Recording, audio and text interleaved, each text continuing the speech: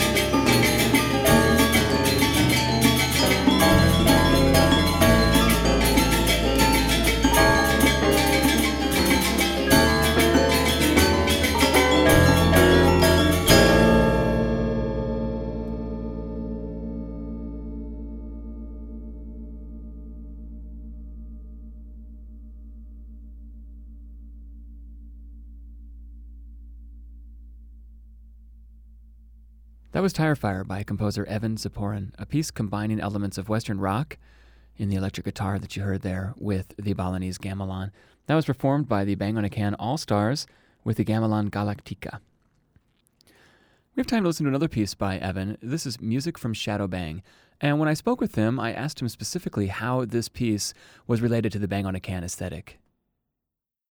Shadow Bang, are more character pieces because they're theater pieces, but they are a way to kind of take what I think are the strengths of the band, like the cohesiveness of the chamber ensemble, of a different kind of chamber ensemble, in which you can have a cellist and electric guitarist, a drum set and, a clarinet, and use these very intricate, beautiful rhythms and patterns that are derived from Balinese music in a very different way. So unlike Tire Fire, which is really about embracing the clash, Shadow Bang is really about finding something where it feels like it has an autonomy to it.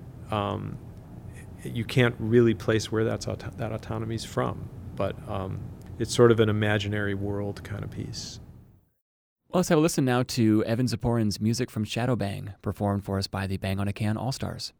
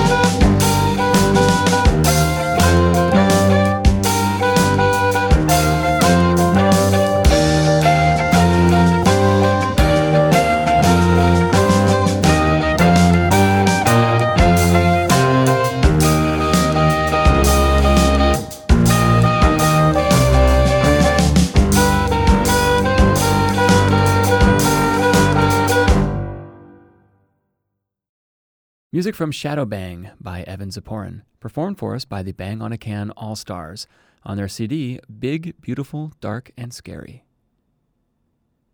You're listening to Relevant Tones, a show that features the music of contemporary composers. Today's episode is the second in a three-part series featuring the 25th anniversary of Bang on a Can. For more information, you can check out our website at www.relevanttones.com or find us on Facebook. Let's turn now to David Lang, one of the founding members and one of the three artistic directors of Bang on a Can. Cheating, Lying, Stealing is kind of a seminal work and certainly considered one of the Bang on a Can classics. In fact, it is track number 1 on the CD, Bang on a Can Classics. When I spoke to David about it, I asked him what drives the piece. What does he mean by cheating, lying, and stealing? I like to think about the things that we take for granted in classical music. I began as a classical musician. I'm very interested and passionate about the glorious history that we all share in classical music. That's my background. And yet I'm always really kind of suspicious of the messages that we get from it without thinking too hard. So one of them is, what do you learn about a composer from his or her music? And we're taught to listen autobiographically. We listen to Beethoven and we make these extrapolations about what kind of person he is. Or we listen to Bach and we want to know his biography and we want to connect that biography. And, we want the whole package, right? And then we listen for those things in the music. That's kind of the way we're taught. So I wondered if that's really true, and I'm not totally sure it is, but if that is true, what are the messages we get? We get messages from pieces about the things that composers are proud of.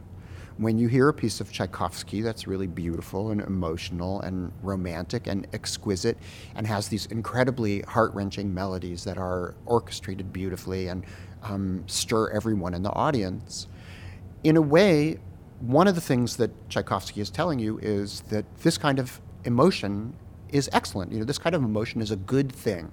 It's good to have this emotional reaction. But because we listen autobiographically, we get this other message, which is, I'm emotional. I have these emotions. I'm an exceptional person, and I've allowed myself to have these emotions, and I'm proud of my emotion. So I wondered, what would it be like if one could build a kind of music where you examine yourself and find the things about yourself you're not proud of? What if you could make a kind of music that says how disreputable you are, or how embarrassed you are by something you did, or how undependable you are, or how you stole something, or here's the thing that I'm revealing to you that I'm really upset about because every time I think about it, it embarrasses me. Could you make a kind of music like that? So I started making this piece, Cheating, Lying, Stealing, with this idea of trying to find the things about myself that I don't like and putting them together in a piece of music. So I found a pop tune that I really liked and I stole it. I don't think anyone's ever going to discover what it is, but I know it's there, right? It's completely hidden, but I know it's there. And every time I hear it and every time I'm praised for it, I know I didn't do it.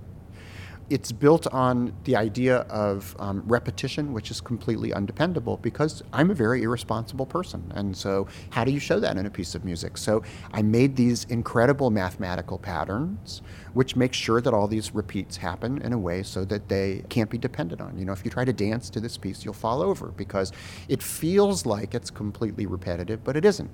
It changes all the time in a way which makes it impossible to predict where you are.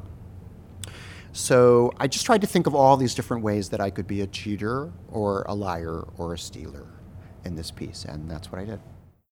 Let's listen to Cheating, Lying, Stealing by David Lang, performed by the Bang on a Can All-Stars.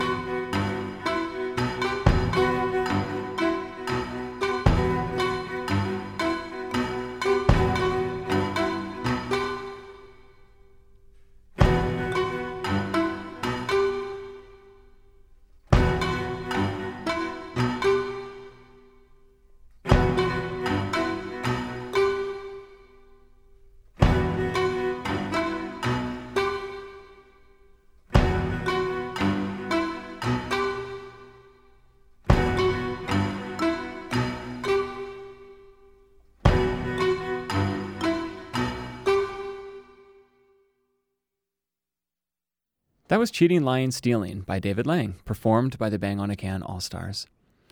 Let's turn now to another piece by David called The Little Match Girl Passion that's been extremely successful, winning the Pulitzer Prize in 2008, and the recording was Grammy nominated in 2009.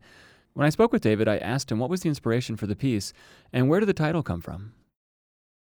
I wrote this piece. It was a commission from Carnegie Hall and from the singer Paul Hillier and his ensemble, and I wanted to write something that was related to the history of vocal music because here's this great singer, Paul Hillier, who has dedicated his life to singing and to choral work. And I bought all of his records and I wanted to learn everything that he liked. And I knew him as a modern man because he's been related to all these great composers that I love, Steve Reich and John Cage and Arvo Pärt, Karlheinz Stockhausen, all these great modern composers. And I realized after buying all of his CDs that most of his work is about Jesus because he's a choral singer. Most of choral music and Western music and classical music, our tradition comes out of the church. And so most of what this person did, simply because of the accident that he had a nice voice and wanted to work with other singers, was proselytizing for Jesus. And so this is very interesting, and I've thought about it forever because I'm not a Christian. I'm a Jewish composer, and it's always very interesting because my relationship to classical music is very deep. I love these pieces by Bach, for example, who is my all-time favorite composer. But what am I supposed to feel? What is a Jewish artist supposed to do listening to this kind of music? So I thought maybe this would be an opportunity working with this modern choral virtuoso. Maybe I could deal with this mixed message that I get from Western music that I love so much. I decided to take the story of Jesus out of the Passion. So what I did is I went to the Bach St. Matthew Passion, which is full of the story of the gospel, the suffering of Jesus, and has all these extra scenes added of the reactions of the crowd. All these really incredible reactions to the suffering of Jesus. And I had this idea, what if you could have all those incredibly powerful and noble reactions to the suffering of someone else? What would it be like if you took Jesus out of the gospel story and replaced it with someone else's suffering? Would it trivialize it? Would it make that suffering more noble? Would you still get the sense that that anyone's suffering was a challenge to you to be a better person? So after trying lots of different stories, trying to imagine what other suffering could go in that place, I took the Hans Christian Andersen story of the little match girl, the little girl who is, it's the fable about the little girl selling matches on the street, and no one notices that she's there, and she freezes to death.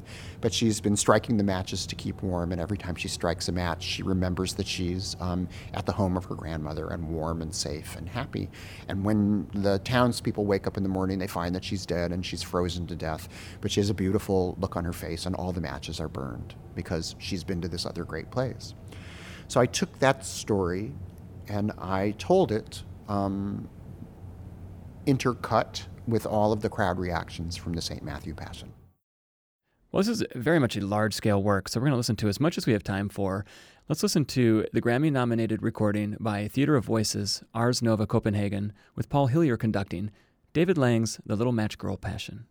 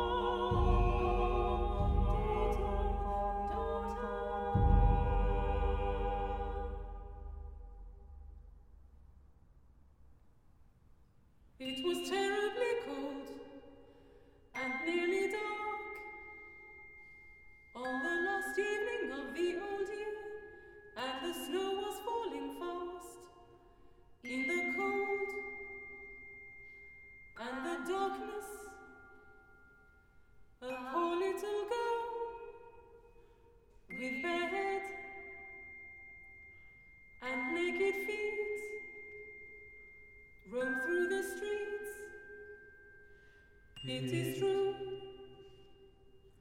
She had on a pair of slippers when she left home, but they were not of much use. They were very large, so large indeed, that they had belonged to her mother, and the poor little creature had lost them in running across the street to avoid two carriages that were rolling along at a terrible rate. One of the slippers she could not find, and a boy seized upon the other and ran away with it, saying that he could use it as a cradle when he had children of his own. So the little girl went on with her little naked feet, which were quite red and blue with the cold. So the little girl went on with her little naked feet, which were quite red and blue with the cold. So the little girl went on with her little naked feet, which were quite red and blue with the cold. So the little girl went on with her little naked feet, which were quite red and blue with the cold. So the little girl went on with her little naked feet, which were quite red and blue with the cold. So the little girl went on. Dearest heart, dearest heart, dearest heart, dearest heart. Dearest heart, what did you do that was so wrong? What was so wrong?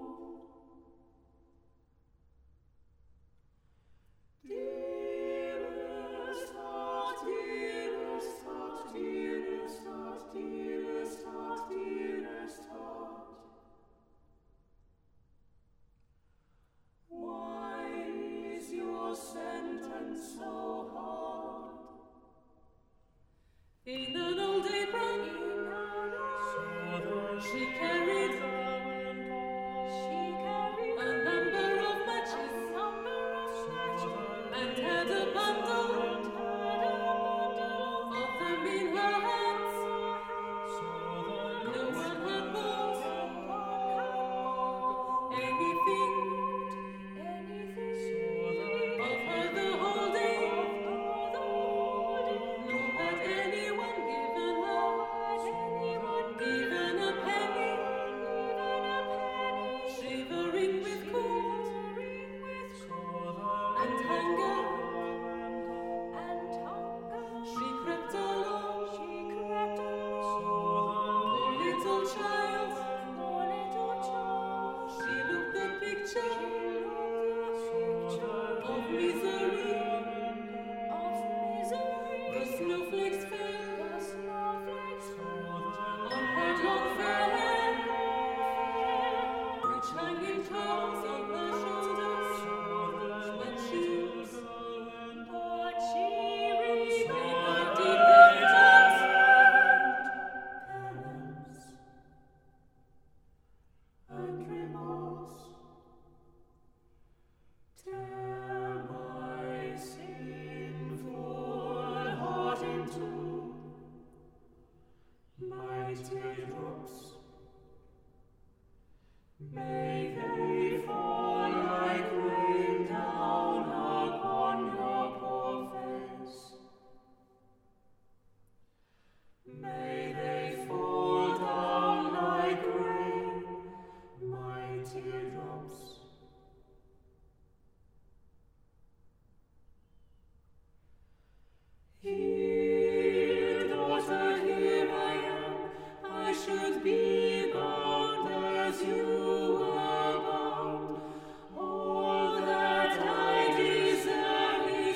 what you have endured.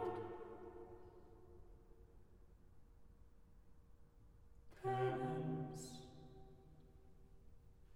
and remorse